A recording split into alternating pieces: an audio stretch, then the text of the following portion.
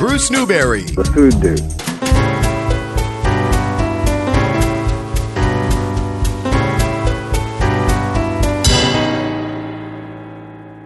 All right, so here we are. It's Bruce Newberry with Ted Carusis, and we're here at the Blue Plate Diner. So we want to talk about real. This isn't Dr. Phil real. This is how real is real. And it used to be what? We're talking metaphysics now. You get metaphysical. What is real? Zen with Ted. Yeah. I mean, well, we used to describe real in terms of food as no fillers, no native preservatives. Yeah, it's funny. Okay, good starting point. So there's a continuum, I think, of what real food is and authenticity and how those meanings and definitions have perhaps changed over time, right?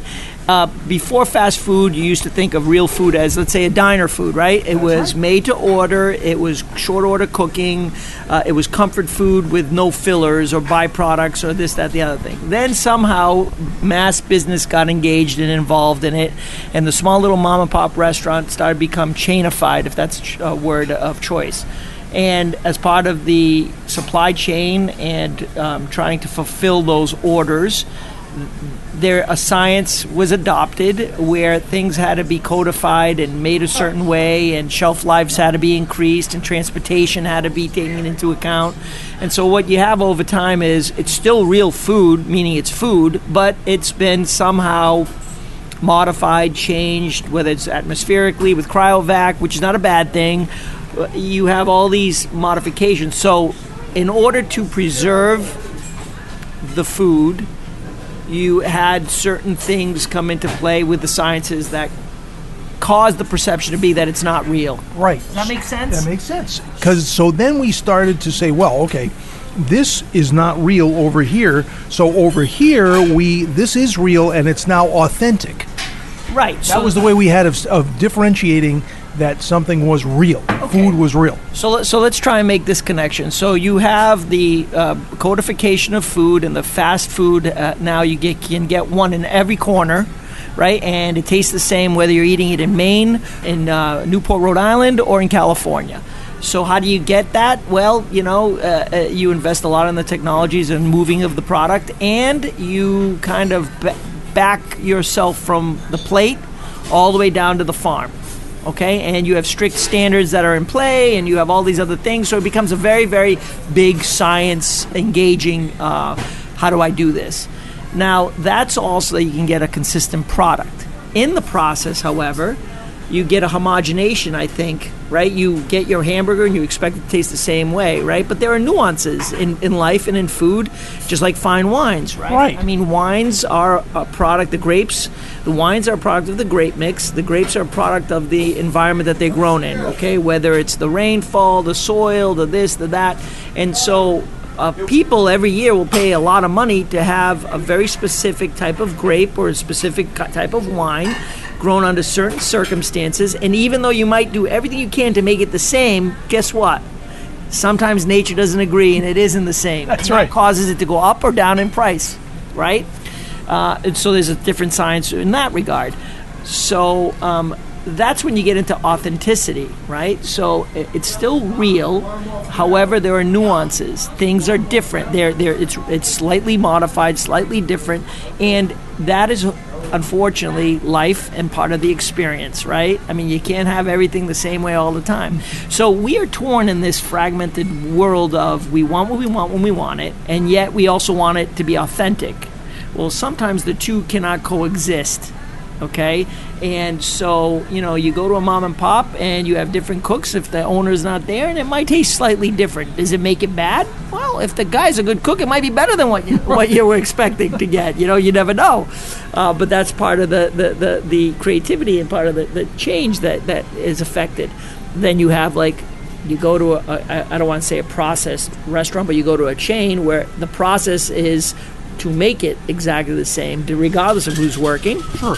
And that's when you get a different product. So I think what happened was somewhere along the line, we started to get a sense of place about the food, or at least the foodies did.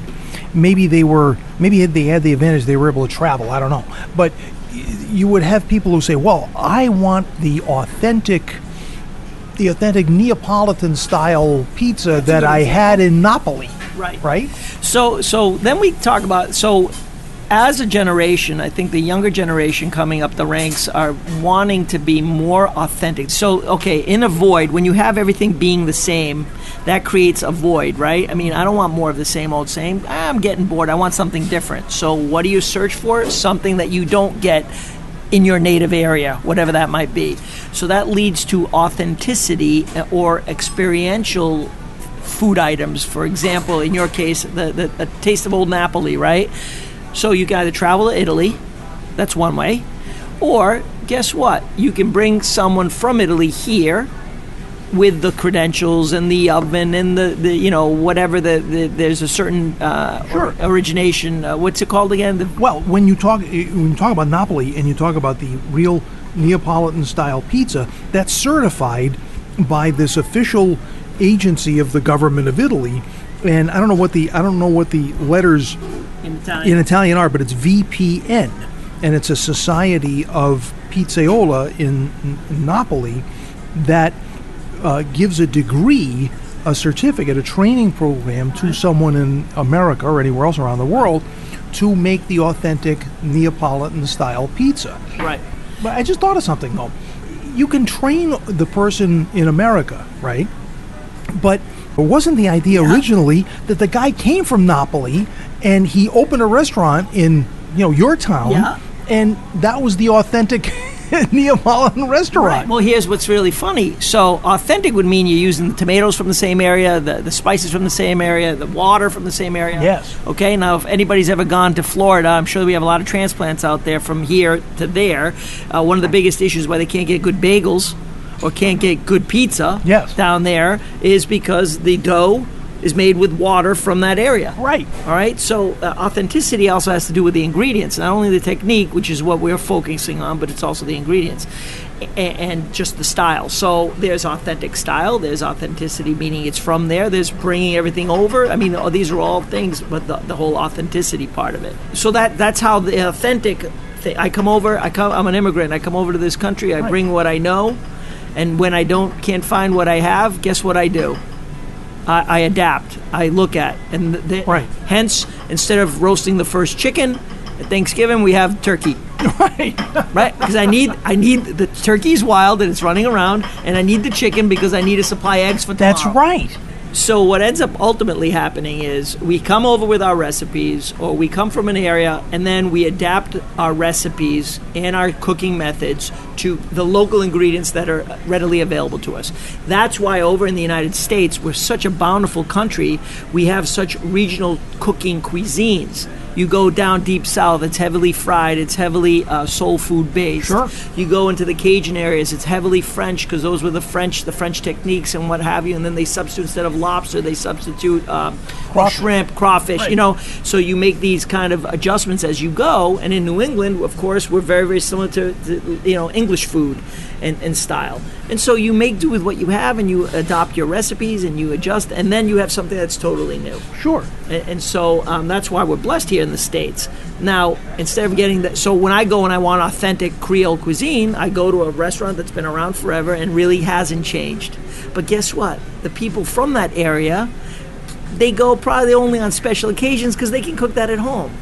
But for me, I'm looking for the authentic meal, just like somebody coming into Rhode Island, they're looking for the lobster, like the chowder. Sure. Right? That we can have every day. That we have every day. They want authentic chowder, and they want authentic clam bakes, and those novelties are what we take for granted, and hence that's why they're coming here to visit us and to have Johnny cakes or whatever.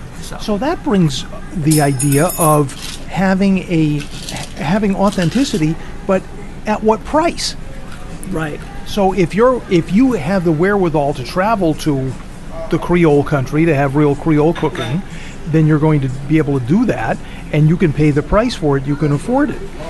But we have gotten ourselves into, maybe we're spoiled because we have everything. We have everything in abundance, and we are just in this mindset that we can get anything anytime we want. Well, there's two trains of thought on that. I think there's going to be a fork in the road. One will be obviously more travel than not, and I think it's strictly an economics thing. All right, so the future of authenticity, where are we going with all of this? I think that we hunger, the more that we're used to the same old same, and the more that you have this homogenization of like the chains, even though they might be specific, you can close your eyes sometimes and you're eating at one place and it really, you could be at the other one just as easily.